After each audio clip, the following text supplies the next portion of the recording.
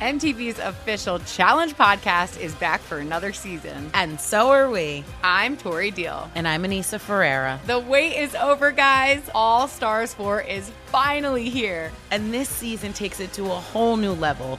Old school legends, modern power players, and ex-lovers are all competing in Cape Town, South Africa for the prize of $300,000. And we're going to be right here along with you fans, covering every episode on the podcast. Listen to MTV's official Challenge podcast on the iHeartRadio app, Apple Podcasts, or wherever you get your podcasts. I'm Scott Weinberger, journalist and former deputy sheriff. In my new podcast series, Cold Blooded, I'm embedded in the cold case investigation into the death of firefighter Billy Halpern. Experience this investigation in a truly unique way, untangling secrets that may reveal the answers to not only one case, but almost a dozen. Listen to Cold Blooded, the Apollo Gym Murders on the iHeartRadio app, Apple Podcasts, or wherever you get your podcasts. As important as choosing the right destination when traveling is choosing the right travel partner. Gene Fodor. Gene, was good. But be careful, because the worst trips result when two partners have two different agendas. The CIA really need your help, Gene. Freeze, Americano. Gene, run! Listen to Fodor's Guide to Espionage on the iHeartRadio app, Apple Podcasts, or wherever you get your podcasts. I used to have so many men. How this beguiling woman in her 50s, she looked like $1 million, scams a bunch of famous athletes out of untold fortunes. Nearly $10 million was all gone. It's just unbelievable. Hide your money in your old rich man, because she is on the prowl. Listen to Queen of the Con, Season 5, The Athlete Whisperer, on the iHeartRadio app, Apple Podcasts, or wherever you get your podcasts. From UFOs to psychic powers and government conspiracies, history is riddled with unexplained events. You can turn back now or learn the stuff they don't want you to know. A production of iHeartRadio.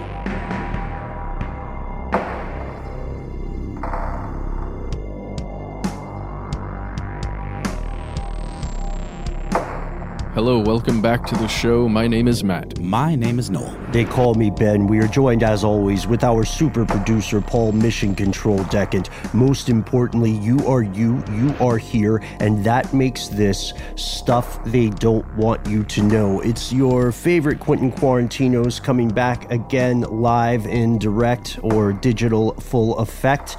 We hope this episode finds you happy and healthy as can be. We're doing pretty well. We've got our own personal and professional milestones coming up. But as always, we are here to keep the podcast lights on until we get black bagged or until we go full Mad Max. We've been getting a ton of correspondence for which we're grateful. In email form, in social media, and in voicemail. There's a particular voicemail that inspired today's episode. And Matt, you have a version of this that we cleaned up for public consumption, right? Yes, this person called in, the way a lot of people do, and gave their information and everything, and just told us about an issue, a problem.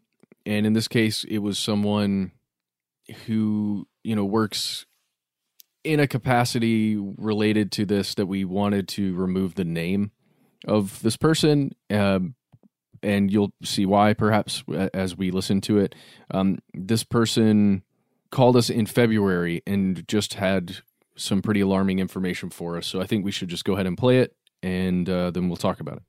Hi, guys. I think I'm calling because I'm sitting in my office a little frustrated right now. I just listened to your show on COVID-19, and you were talking about conspiracies. I work for the Nevada Indian Commission. What I'm doing today is much like what the Massachusetts governor did that you mentioned. We have to work with the National Guard to get tribes PPE. So Health and Human Services, IHS, is supposed to work with tribes and help them get these. The tribes are making their orders. IHS is taking those orders and never getting them to them. So we believe that what they're doing is using the paperwork to show that they're getting these supplies, but the federal government is hoarding them. So our National Guard is now getting our list. They're going to grab the supplies, and they're going to give them to the tribes. And probably somehow, somewhere, somebody's making money off this. It's not a conspiracy. I mean, this is stuff I work with every day. As a long, long time listener, I really appreciate you, and I hope that you all stay safe. Thank you. Bye-bye. Wow. Sobering stuff. Yeah. And again, as Matt said, that occurred in February, several months ago now. And it is painting a picture. First off, we want to say when we heard this message, we were both grateful to you, caller, and we hope you're listening now. We're also horrified to learn the extent to which this crisis has grown. It's something that we kind of predicted a while back in a COVID episode, where if the federal leadership is not cohesive, and governors feel it is endangering their constituents, they will band together. So we've seen not one, but 3 regional alliances of different governors using National Guard, which is what the National Guard is for, by the way, to get those supplies. But this is affecting the Native population in a way that's not really getting into the headlines, and this, there's something interesting about the timeline here, caller. When you had called us, we had been researching but had not yet recorded nor published our earlier episode on forced assimilation of Native peoples. We want to thank everyone from both the U.S. and abroad who responded to that recent episode. We had a lot of people write in from Canada, a lot of people write in from Australia. And one thing that I don't know about you guys, but one thing that really struck me about that is that the response internationally, we found a lot of people, unfortunately, saying, you can Mad Lib the entire episode on Native assimilation and just replace Native American with, Indigenous people or Aboriginal people of Australia or with First Nations. Yeah, it's certainly a fairly common thing that we've seen in a lot of places where the Indigenous peoples just... It's the view, I guess, from the conquering people is that you just have to assimilate and make them a part of your own or eradicate. And that's the thing. This is not some kind of problem that's been solved, some kind of relic, from history. It is absolutely ongoing, and there is a new developing chapter in what could probably best be described as a horror story that I think was set up perfectly by our caller. And I think we all know that the title of this chapter is COVID. Yeah. I do think it is appropriate to describe it that way. This is not some long-forgotten crisis from a dusty history book, and it's far from a brand new problem. It's a new iteration, and I do like to think of it as a long novel, a horror story in which this is just the newest chapter, and if that analogy holds, which I'm pretty happy with, then the title of this chapter would be COVID. So here are the facts. To start off, we're not going to waste time today telling you what coronavirus is, what COVID-19 is. We have plenty of episodes in the back that do a pretty good job, we think, of giving you the lay of the land there. So check those out for more information. Right now, we're going to do something we do every episode, which is this. We'll give you the current statistics of COVID-19 in the United States. Again, we still do not have accurate numbers, so we'll have to give you a range.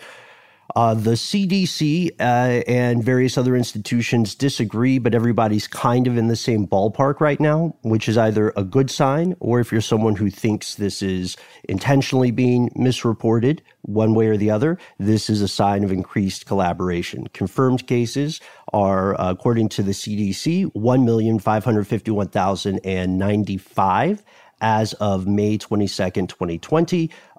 New York Times rounded that down to 1.5 million. And the deaths continue to come.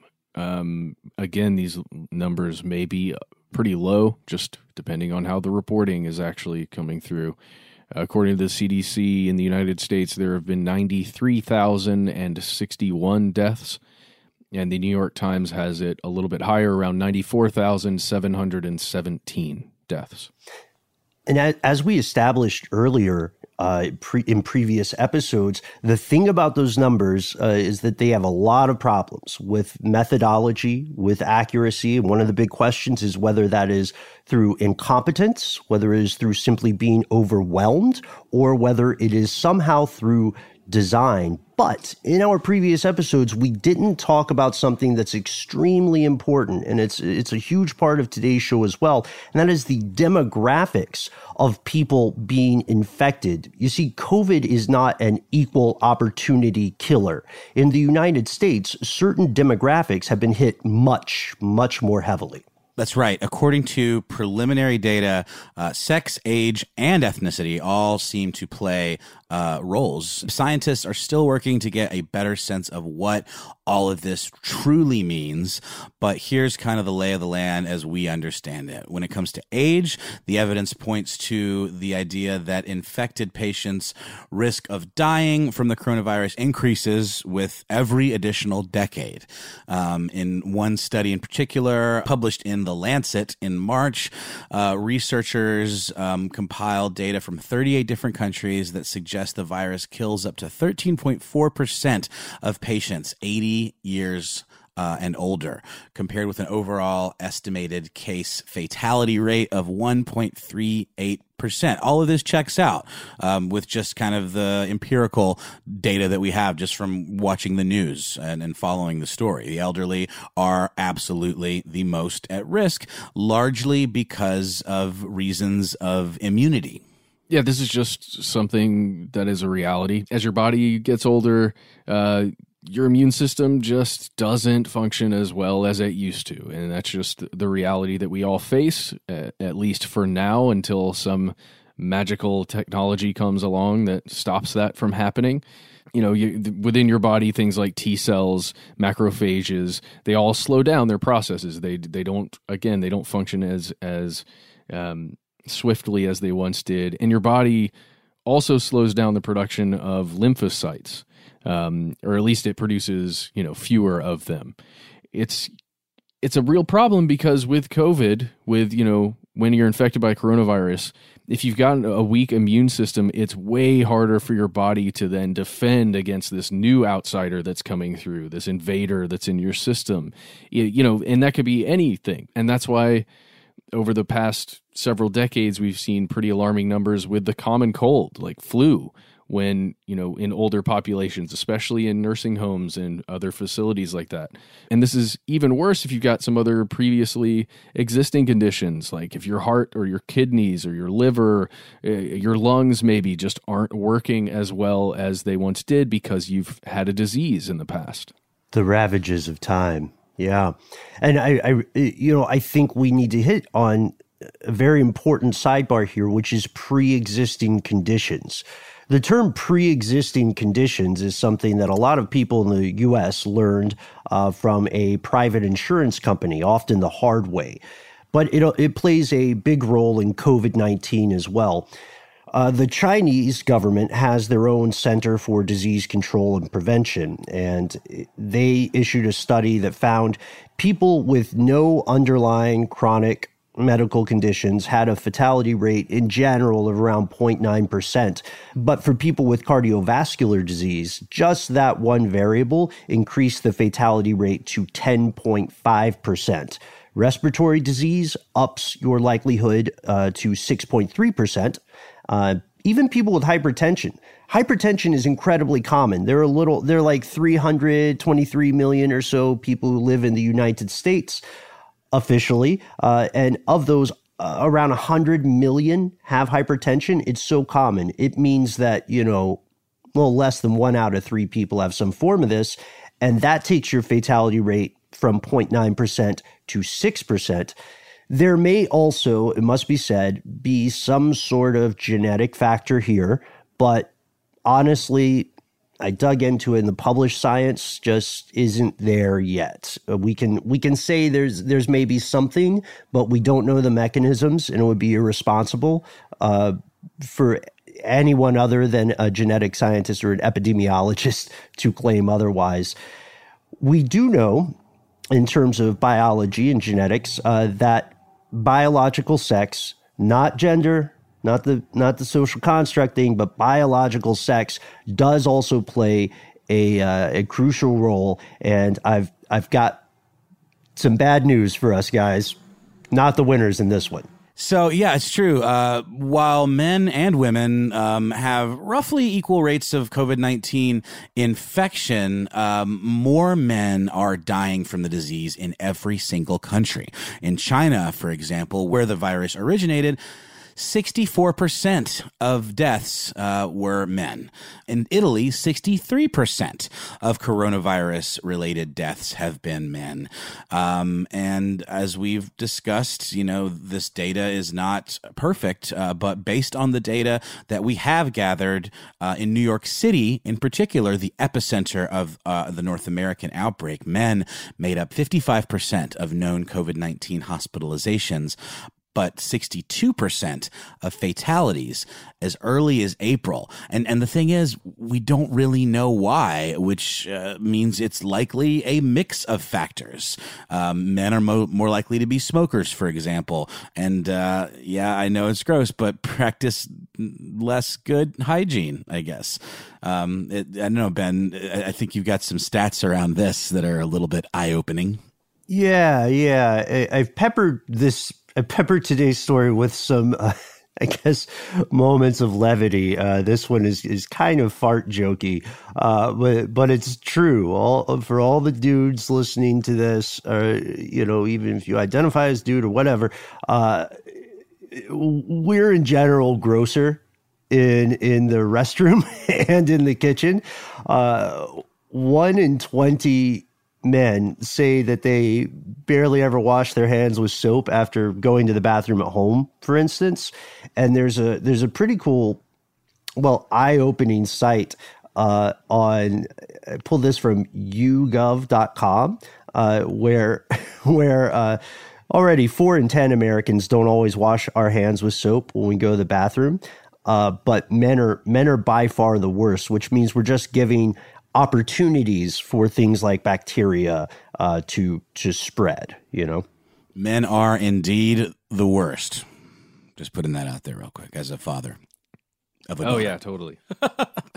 Totally. But as gross as we are, it doesn't quite explain this disparity that we've been seeing, right? If you're just thinking about New York, where 55% of the hospitalizations are male, but then somehow 62% of the fatalities are male, it just doesn't compute. I mean, we are talking about a 5% or something of men. So like you're almost getting there. Just to add that little extra grossness to explain it, but no, it doesn't. Men are also generally less likely to see a doctor, even correcting for all other factors, socioeconomic, etc. But you're right, Matt. This does not explain the gap here.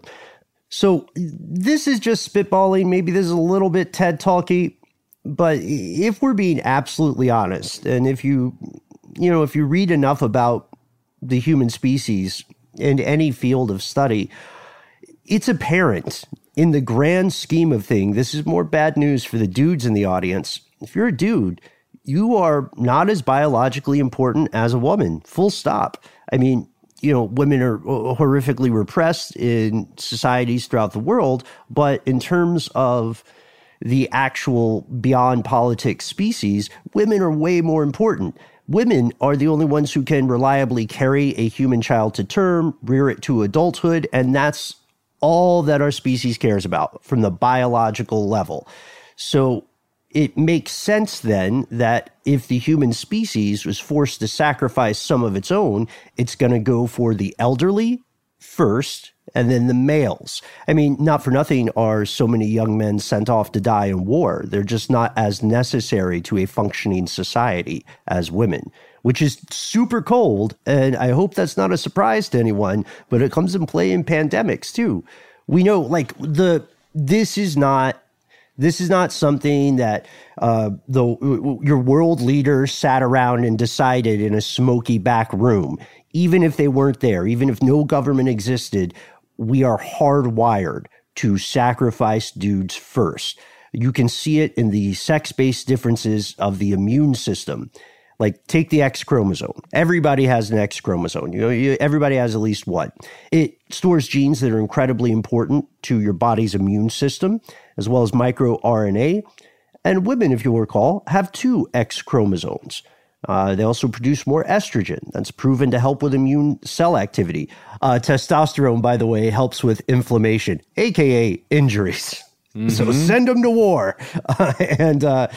This means that women, again, the biological term, can respond more quickly and efficiently to infection in general. In fact, early work in China, this hasn't been published yet, but it's been publicly, propagated. It indicates that Chinese women with COVID-19 have, in general, a higher level of antibodies than men, and it goes across the board. And there is a disparity also between the life expectancy of men and women within the United States. Just to put this out there, as of 2017, life expectancy for a male, and this is just completely in general, was 76.1. Yep. And for females, it was 81.1. So already there's a bit of difference in how long one is expected to live, just depending on your gender. Yeah, they did the math, right? They did the terrible, scary math. We should also point out, even in the 7 so-called blue zones of the human population, that's where you have the highest likelihood of living past 100 years old, the life expectancy disparity still exists. It's smaller, but it still exists. Your chances of living longer as a dude are just not super good. But some people may be wondering, some of our fellow listeners may be wondering, why are you pulling so many stats from China? One reason, first off, should be apparent. That's where the infection has been around the longest, so there's more data to pull. But, you might say, well, what if there's something about ethnicity that's different? Because I have heard, you might be saying, and rightly so, that ethnicity does play a role in whether or not someone will contract COVID and whether or not they will die from it or be seriously injured. This is a huge, huge, messy one. In the U.S., which is still considered a developed nation, racial minorities are disproportionately affected by COVID-19. If you are Latino or you are Black and you are living in New York City, for instance, this disease will be literally twice as deadly for you than it would be for European Americans. Yeah, it's insane. I mean, the Black population in Michigan is only about 14% of the total population, but accounts for 40% of the deaths. And this is a whole different issue than those disparities between age and biological sex. This has absolutely nothing to do with biology.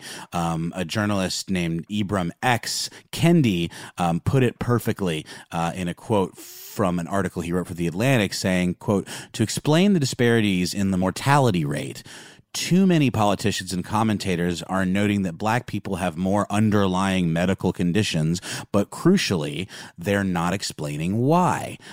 Or they blame the choices made by Black people or poverty or obesity, but not racism." There it is. There it is, Noel. Ding, ding, ding. Racism. Yeah, these pre-existing conditions that are faced by so many minority communities, including these medical conditions, are, let's not victim blame here. Those are the results of systematic racism. It affects health in profound ways. Like, for instance, there's the old stereotype where you'll hear somebody say, we're the U.S. We have a lot of friends and loved ones whose parents maybe have immigrated, right, from a different country. And there's this old stereotype you hear all the time where it's like, oh, my parents don't trust doctors. They won't go to doctors. Well, there are studies that prove they're not just being, recalcitrant or something. They have probably gone to a doctor and had the experience where the doctor takes their description of their pain or their condition much less seriously. Multiple studies confirm, specifically with Black people, that doctors tend not to believe them. They tend not to believe their patients based on their skin color. That's messed up. And that's not even like the studies, without getting too in the weeds, the studies are pretty solid. They adjust for things like self-aware bias. You know what I mean? I'm not saying the doctors are consciously being real pills about this. They just inherently have been sort of programmed by society to doubt people based on their skin color.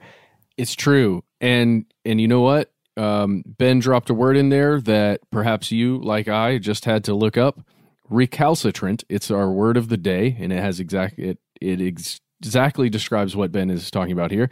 It is defined as having an obstinately uncooperative attitude towards authority or discipline. Yes. Yeah. Oh, man. I'm so glad that's the actual definition. Good. Vocabulary corner on stuff they don't want you to know. I love it. Always learning something new every day. Ben will throw in a word like that. I would say every other episode, maybe every episode, where I have to go, let me find out what that word means. Bust me if I get it wrong. You know, I think we all can, we all are paid to talk. So sometimes we get carried away. There are some words that I've used incorrectly in the past, you know.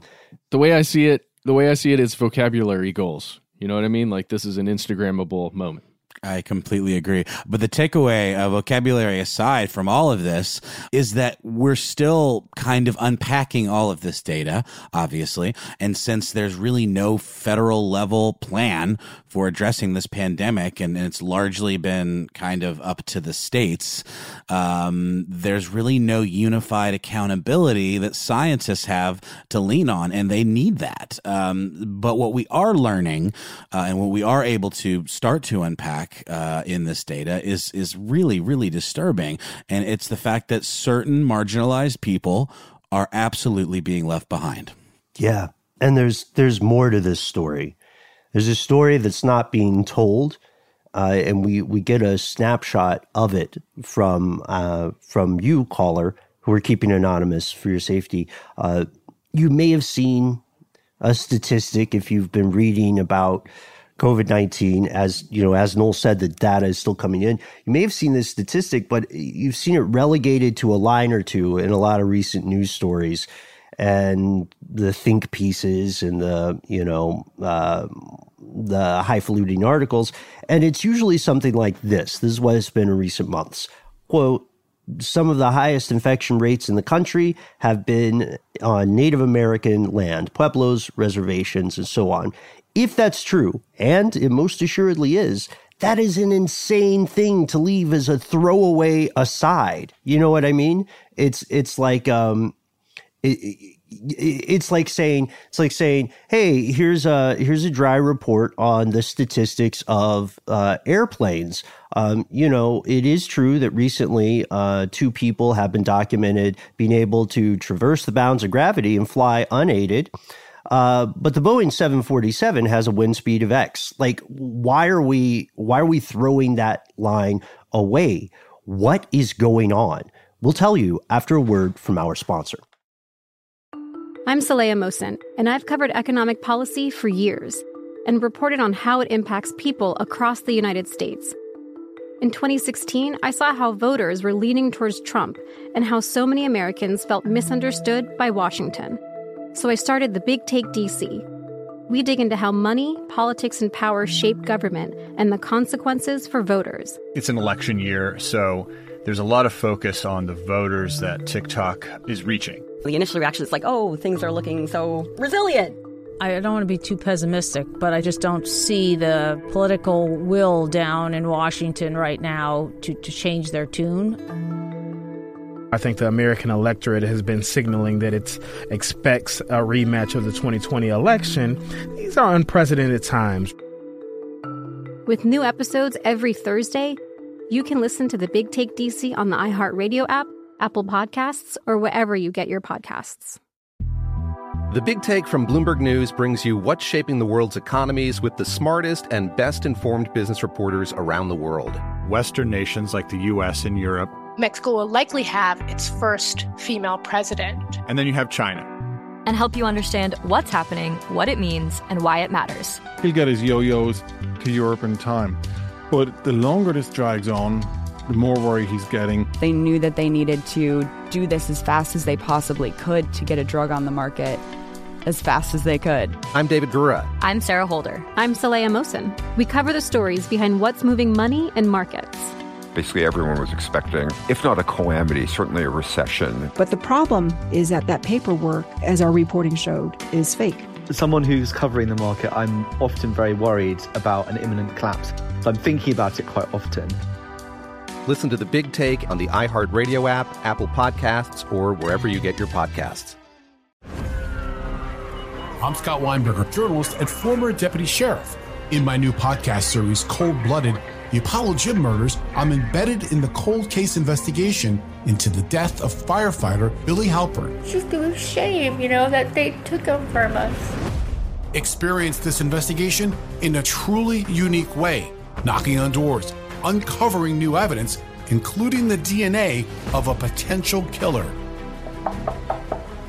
My name is Danny Smith. I'm a detective with Miramar Police Department. This is Scott Weinberger. We're actually reopening an old case, and your name came up. Untangling secrets that may reveal the answers to not only one murder, but almost a dozen. I thought they were going to kill me, so I kept my mouth shut and I didn't say anything. All these years, I didn't say anything. Listen to Cold-Blooded, The Apollo Gym Murders on the iHeartRadio app, Apple Podcasts, or wherever you get your podcasts.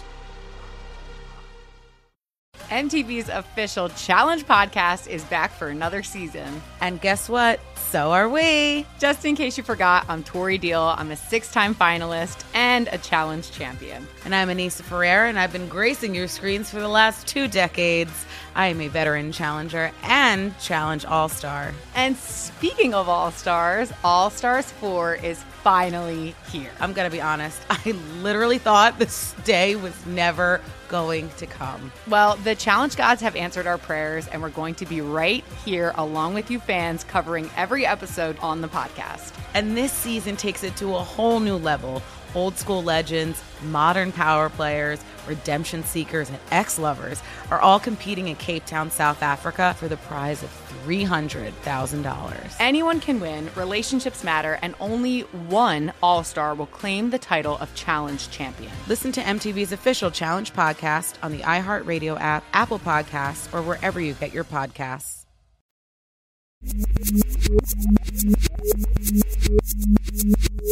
Here's where it gets crazy. Yeah, I mean, there seems to be a emergency within the emergency brewing right now in one of the country's most historically vulnerable populations. In the United States, there are 574 federally recognized Native American tribes, but they're often being underreported, misreported, or ignored entirely, being relegated to that checkbox on documents you see just called other. And that's the very definition of othering right there, isn't it? Well, it is. And The Guardian, a UK news organization, reported on this. And we've got a quote from them here. And I'm just going to read it. Quote, 80% of state health departments have released some racial demographic data, which has already revealed stark disparities in the impact of COVID-19 in Black and Latinx communities. They're using Latinx here. We know that's a term that is not perfect. Let's just continue on. But of those states, almost half did not explicitly include Native Americans in their breakdowns and instead categorized them under the label other. Miscellaneous, basically. Yeah. Abigail Echo Hawk, who is the director of the Urban Indian Health Board and also the chief research officer of the Seattle Indian Health Board, responded by, I want to hear what you all think of this quote. I feel like she's implying that there's some cooking of the books. She says, by including us in the other category, it effectively eliminates us in the data. And I feel like that's pretty valid. There's something else that a lot of people outside of that community probably don't know. It's something that, to be fully transparent, I was not aware of until we were doing some research on the forced assimilation of Native Americans. Did you know that the Native American population in the U.S. is the only segment of the U.S. that is born with a legal right to health care? Now, everybody else in the world, that's going to be really weird to hear, because if you don't live in the U.S., the odds are that, at least on paper, you are born with a legal right to health care. We are not. We are absolutely not. Only the Native American population is, but still, it's on paper. It's in theory. But Ben, aren't we entitled to life, liberty, and the pursuit of happiness? Right. Right. Oh yeah. I'm sorry. That pursuit really encompasses a lot of aspirational stuff that we are not, in fact, entitled to at all. No, it's true. And I mean, like, what would be some others, by the way? Are we talking about like American Samoans? Like, what would be some other things that would be put into that other category, just out of curiosity? Yeah, that's a great question. It depends on the organization asking and how they want to, Bernays level frame it. So you might see things that, like, so the U.S. is still grappling with how to classify what they think of as someone's specific identification in the Latin diaspora, for instance, right? They might say, like, you probably used to see those things where it's like white Latino, non-white Latino, things like that. Other can include things like Melungeon, for instance, a lot of smaller ethnicities that don't have a large enough population to really show up on a pie graph, essentially. So you might see like maybe Romani. And it's also, it gives people an opportunity to say, I'm not on this list, but I don't think I fit in any of these other categories you've listed. So I'm Romani, I'm Melungeon, I'm et cetera. It's also an opportunity for a lot of people to be, to try out their stand-up chops. I'm sure there are a lot of crazy things entered on other, like, I'm a Robo-American. And I wasn't trying to be flippant or dismissive in saying American Samoan. I know that's a category known as Pacific Islander, that would be a box. But this is not, say, the census. There is intention, well, I don't know, to me, implied intention in squashing down these groups into single checkboxes as opposed to having a more broad categorization. And to the point of the person that we referenced earlier, it does feel like a way of just kind of hodgepodging all of these inconvenient groups together into one box so they don't really have to address any specifics around it. I think you've hit it on the head there, Noel, because there are two things here. The first one is that, we talked about how Native Americans in this country, indigenous peoples, are born with a right to health care. But what does that really mean? How does that translate, right? And also, why do they have that? Isn't it because of the treaties that were signed back in the day where all of the land and the resources on that land was just taken? Again, perhaps their land is an incorrect way to describe it, but the areas in which they lived were taken.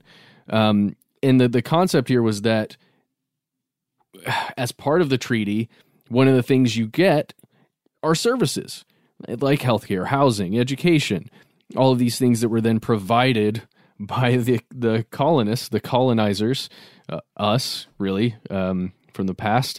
And that's why there are things that exist called the Bureau of Indian Affairs, or the Indian Health Service, or the Indian Health Board, or the Nevada Indian Commission. But that agreement that was entered into a long, long time ago, or at least that concept of an agreement, it doesn't seem to be translating over all these years to actual health, like especially health and human services, to assistance in these populations.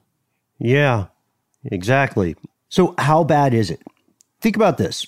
If the Navajo Nation were a state, if there were 51 states and the Navajo Nation was one, then just a few weeks ago, it would have ranked third in the country for COVID-19 infection cases per 100,000 people, per capita. That would put it just behind New York and New Jersey. To be fair, the nation is trying to test at a much higher rate than a lot of states. But the problem is growing, because that would have been just a few weeks ago as number 3. If it were state this, like last week, it would be the highest per capita rate of COVID-19 infection in the U.S. entire. The population is being disproportionately affected by COVID-19. Yeah, and the problem doesn't seem to be going anywhere. In fact, it seems to be growing. In Arizona, Native Americans make up 6% of the population, but 16% of the COVID cases. In New Mexico, they're less than 10% of the population, but 1/3 of all coronavirus cases. And again, nothing to do with biology here. Other than sex and age, there's absolutely no genetic reason for these populations to be seeing such a disparity in the number of cases. In that they're acquiring and dying from COVID-19 at such a higher rate than literally everyone else. It really does come down to that othering that we talked about and that discriminatory attitude towards this marginalized population in particular. And we're going to get more into why that might be after a quick word from our sponsor. I'm Saleha Mohsin, and I've covered economic policy for years and reported on how it impacts people across the United States. In 2016, I saw how voters were leaning towards Trump and how so many Americans felt misunderstood by Washington. So I started The Big Take DC. We dig into how money, politics, and power shape government and the consequences for voters. It's an election year, so there's a lot of focus on the voters that TikTok is reaching. The initial reaction is like, oh, things are looking so resilient. I don't want to be too pessimistic, but I just don't see the political will down in Washington right now to change their tune. I think the American electorate has been signaling that it expects a rematch of the 2020 election. These are unprecedented times. With new episodes every Thursday, you can listen to The Big Take DC on the iHeartRadio app, Apple Podcasts, or wherever you get your podcasts. The Big Take from Bloomberg News brings you what's shaping the world's economies with the smartest and best-informed business reporters around the world. Western nations like the U.S. and Europe. Mexico will likely have its first female president. And then you have China. And help you understand what's happening, what it means, and why it matters. He'll get his yo-yos to Europe in time. But the longer this drags on, the more worry he's getting. They knew that they needed to do this as fast as they possibly could to get a drug on the market as fast as they could. I'm David Gura. I'm Sarah Holder. I'm Saleha Mohsin. We cover the stories behind what's moving money and markets. Basically, everyone was expecting, if not a calamity, certainly a recession. But the problem is that paperwork, as our reporting showed, is fake. As someone who's covering the market, I'm often very worried about an imminent collapse. So I'm thinking about it quite often. Listen to The Big Take on the iHeartRadio app, Apple Podcasts, or wherever you get your podcasts. I'm Scott Weinberger, journalist and former deputy sheriff. In my new podcast series, Cold Blooded, The Apollo Gym Murders, I'm embedded in the cold case investigation into the death of firefighter Billy Halpern. It's just a shame, that they took him from us. Experience this investigation in a truly unique way, knocking on doors, uncovering new evidence, including the DNA of a potential killer. My name is Danny Smith. I'm a detective with Miramar Police Department. This is Scott Weinberger. We're actually reopening an old case, and your name came up. Untangling secrets that may reveal the answers to not only one murder, but almost a dozen. I thought they were going to kill me, so I kept my mouth shut and I didn't say anything. All these years, I didn't say anything. Listen to Cold Blooded, The Apollo Gym Murders on the iHeartRadio app, Apple Podcasts, or wherever you get your podcasts. Hi, listener. I'm Carol Fisher, the host of The Girlfriends, Our Lost Sister.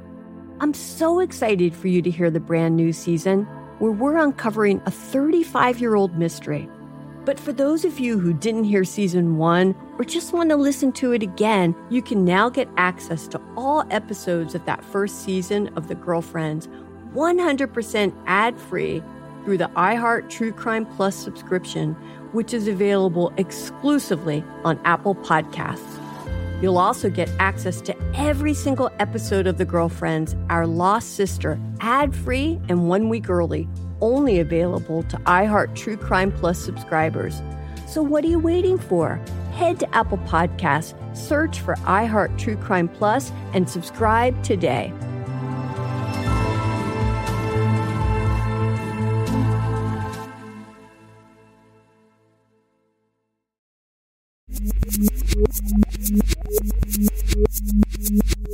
So, like other populations in the world and in the U.S., this population, the Native American population in the United States, was not receiving adequate services or, like healthcare services before the pandemic.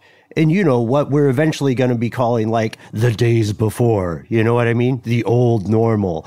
Things still, frankly, sucked in terms of healthcare. The CDC, based here in Atlanta, by the way, Centers for Disease Control and Prevention, had already done some studies indicating that this population experienced diabetes 3 times more than any other racial or ethnic group in the U.S., had the highest rates of asthma. And again, in the before 4 days, pre-pandemic, the federal health system that was serving the Native American population was already, by its own admission and by outside studies, confirmed to be chronically underfunded. So like, what's in a report? To that earlier question about other, right? We talked about the census earlier in a previous episode and how it asked some questions that people find invasive at times, right?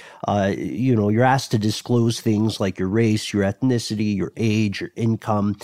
In the midst of a pandemic, this data, when used ethically, helps us understand the underlying problems about how an infection takes hold in a given community. So let's look a little bit into what the census had to say.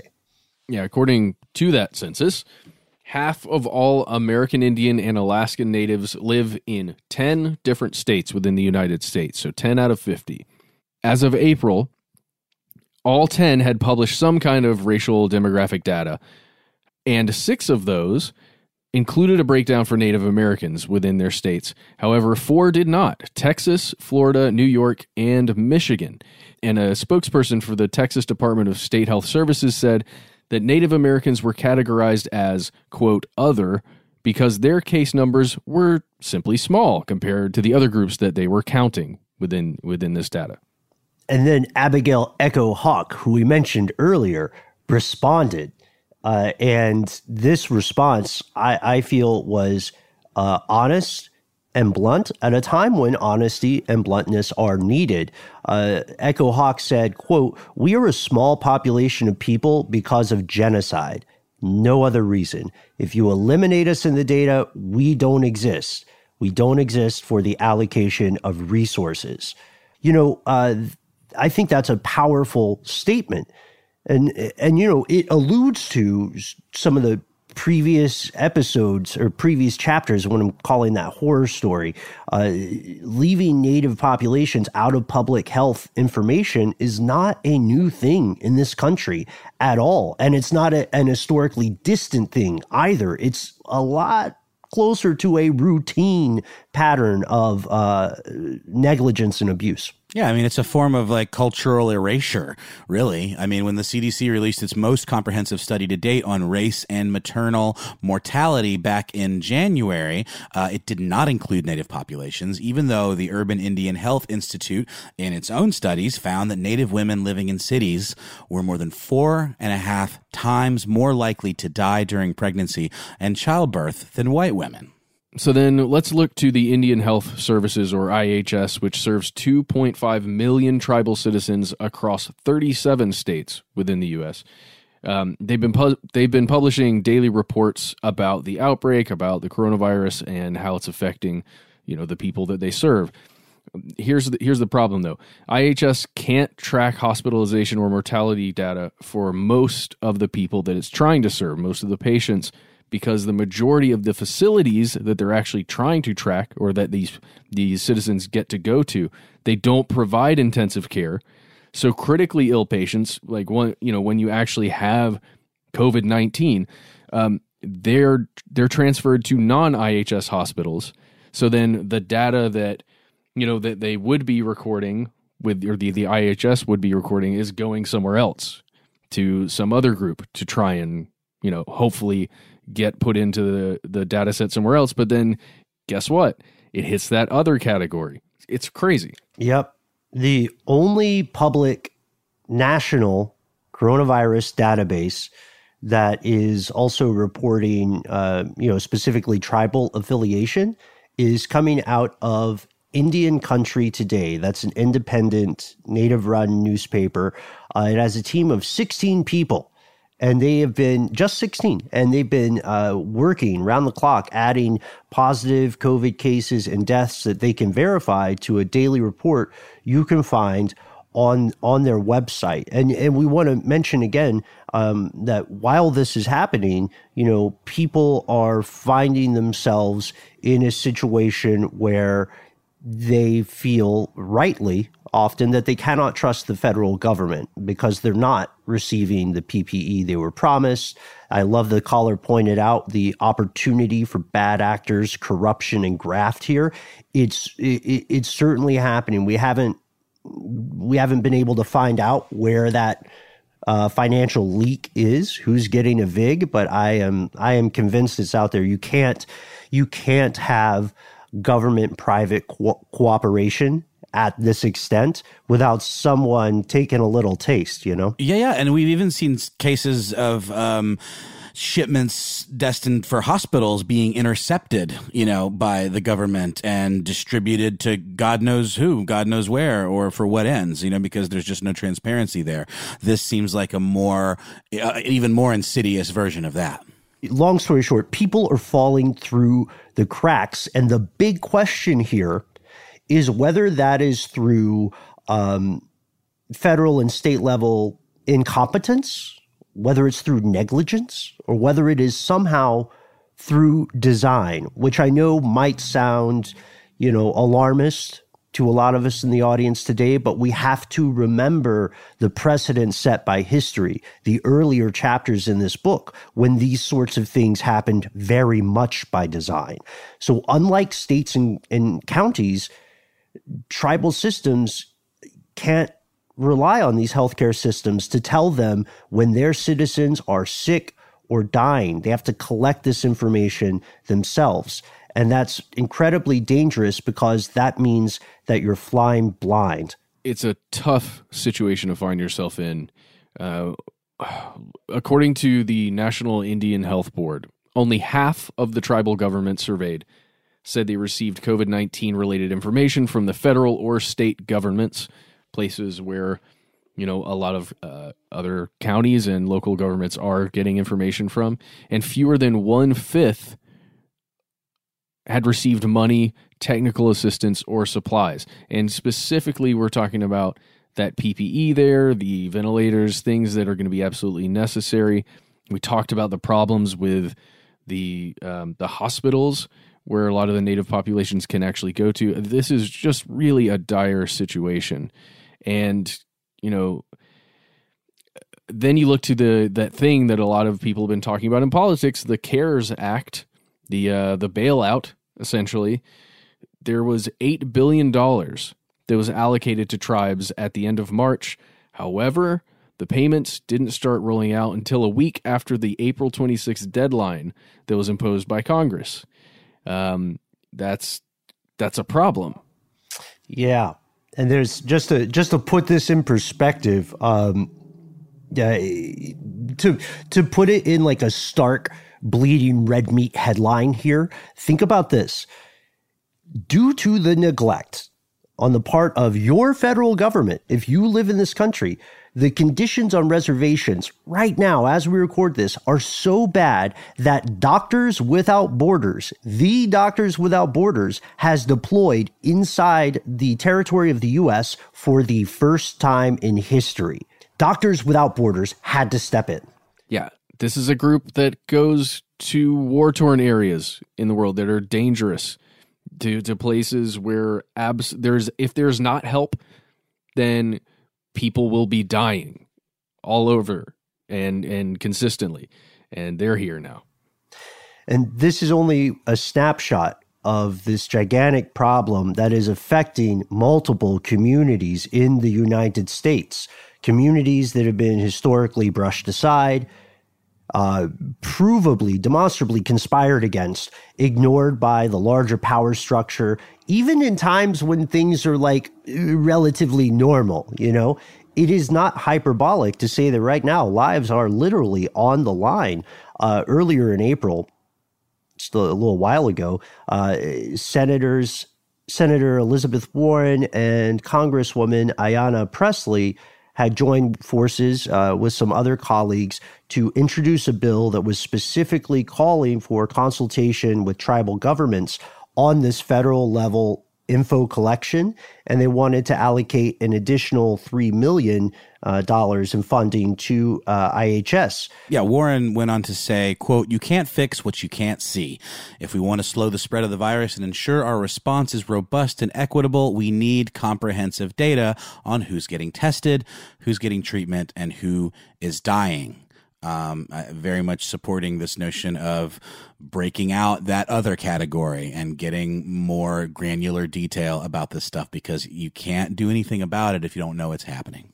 And one quick point there for the Warren quote. I know this is interesting because many of us may remember that during the earlier primaries, right, when the DNC was figuring out who they would select to be the Democratic candidate in the next election, a few months from now, maybe, then Warren took some heat for claiming to have Native American ancestry, when in fact it later came out that was not an accurate statement. So we want to acknowledge that.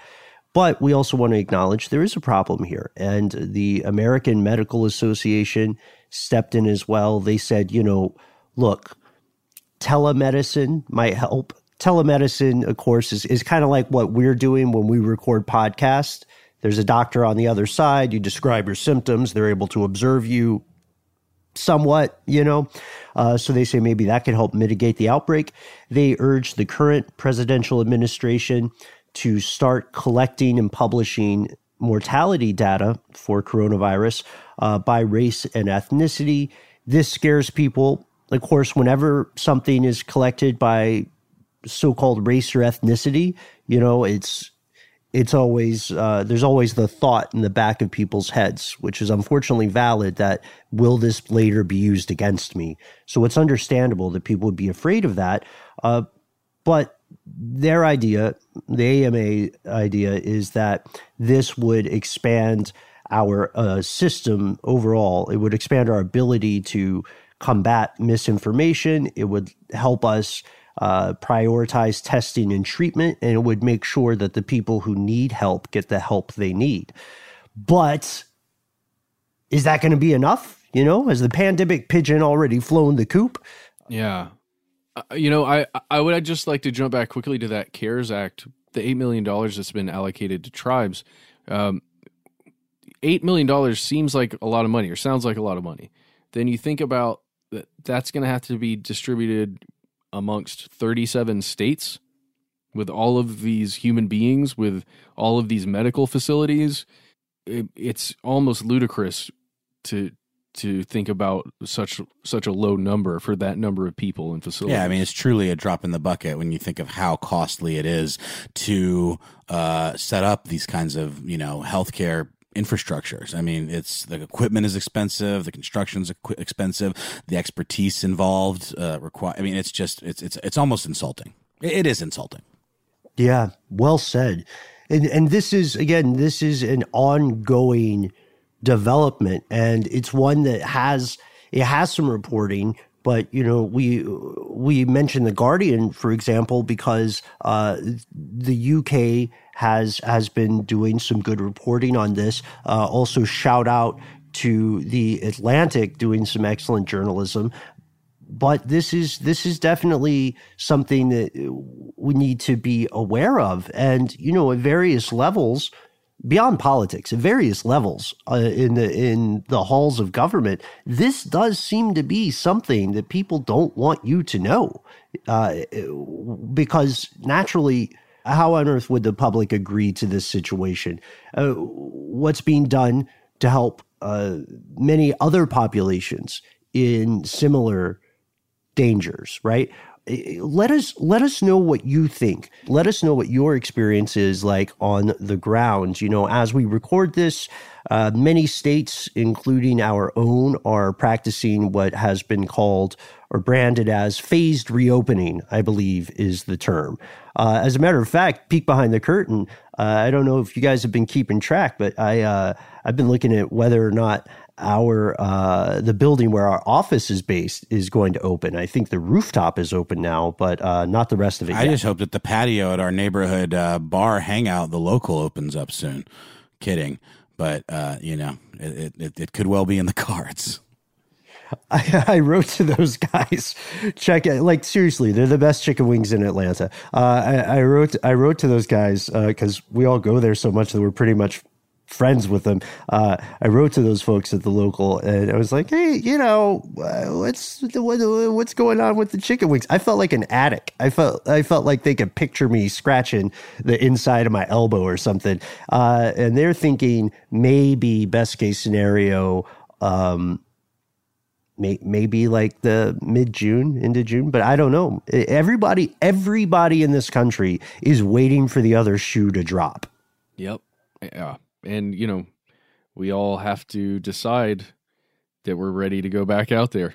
Not just the places opening, but the people, us, we have to decide we're okay with hanging out at a bar. Yeah, I mean, we've got basically a collective case of PTSD that we're probably all going to be struggling with for some time in terms of like how this is going to affect our behavior and what might trigger us. Not to mention if you actually either had the disease yourself, or if you know someone that had it, or God forbid you lost a loved one or someone very close to you, from this disease. So it's not just enough to say, okay, governor says everything's good, game on.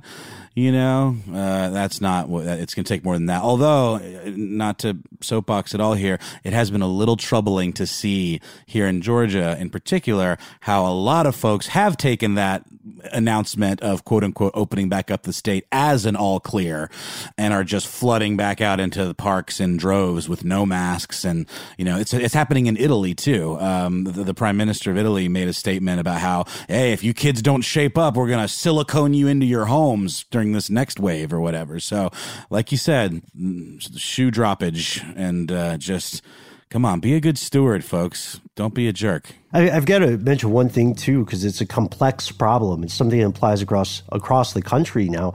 There are so many people who started their business right when this was going down, right? There's so many people who have to, because they have no support other than like a fairly paltry financial net from the government. There's so many people who are like, I have to go back to work. I get it. I don't want to, but I also, I like it when my kids can eat.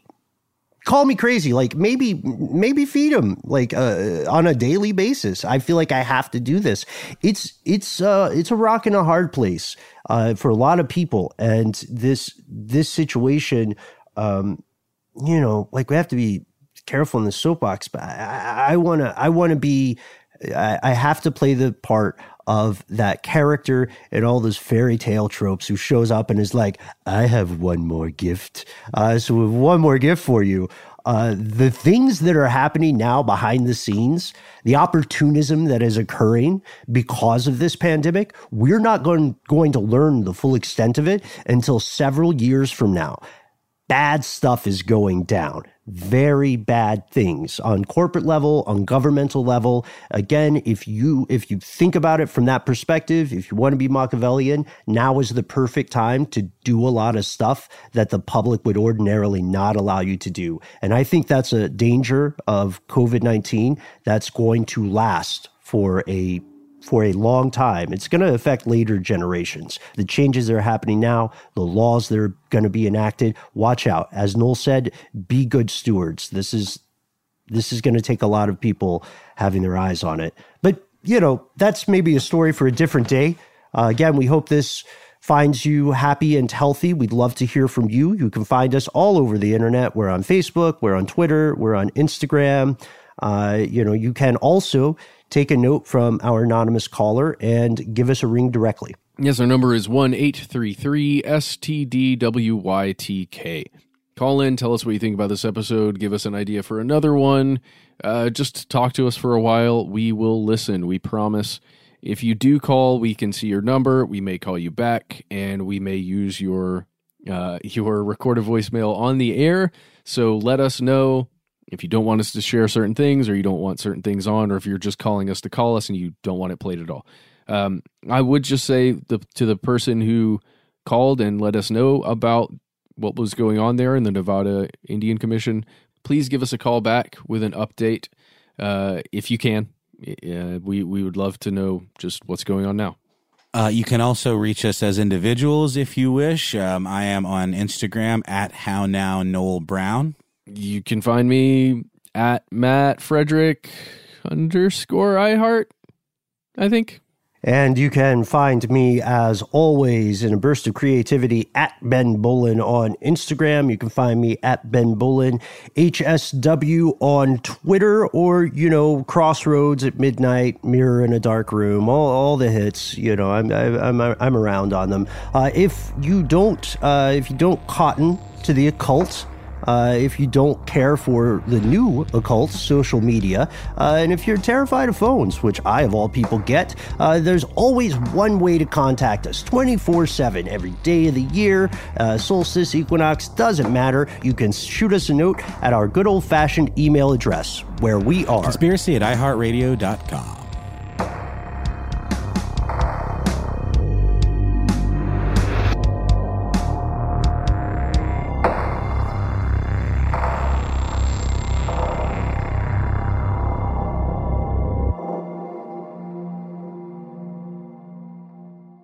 Stuff They Don't Want You to Know is a production of iHeartRadio. For more podcasts from iHeartRadio, visit the iHeartRadio app, Apple Podcasts, or wherever you listen to your favorite shows.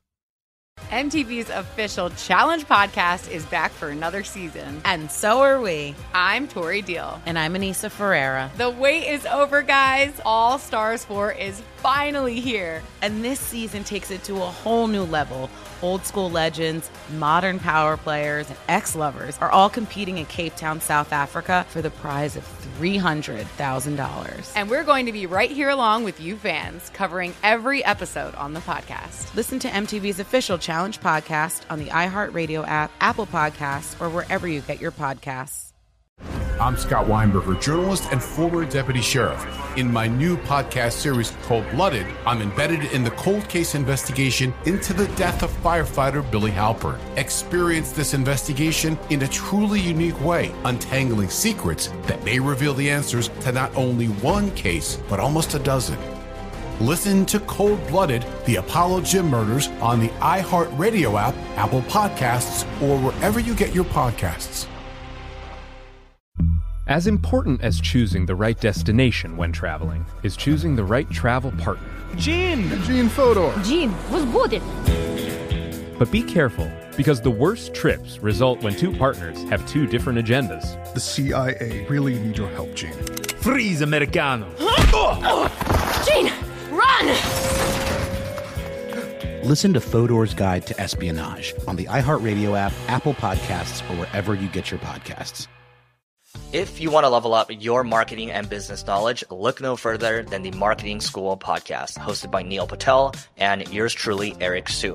It is the #1 marketing podcast on Apple and number 15 on business in the United States. Now, if you want to listen to interesting conversations with operators that have been there, done that, also with other interesting guests, then listen to Marketing School every weekday on the iHeartRadio app, Apple Podcasts, or wherever you get your podcasts.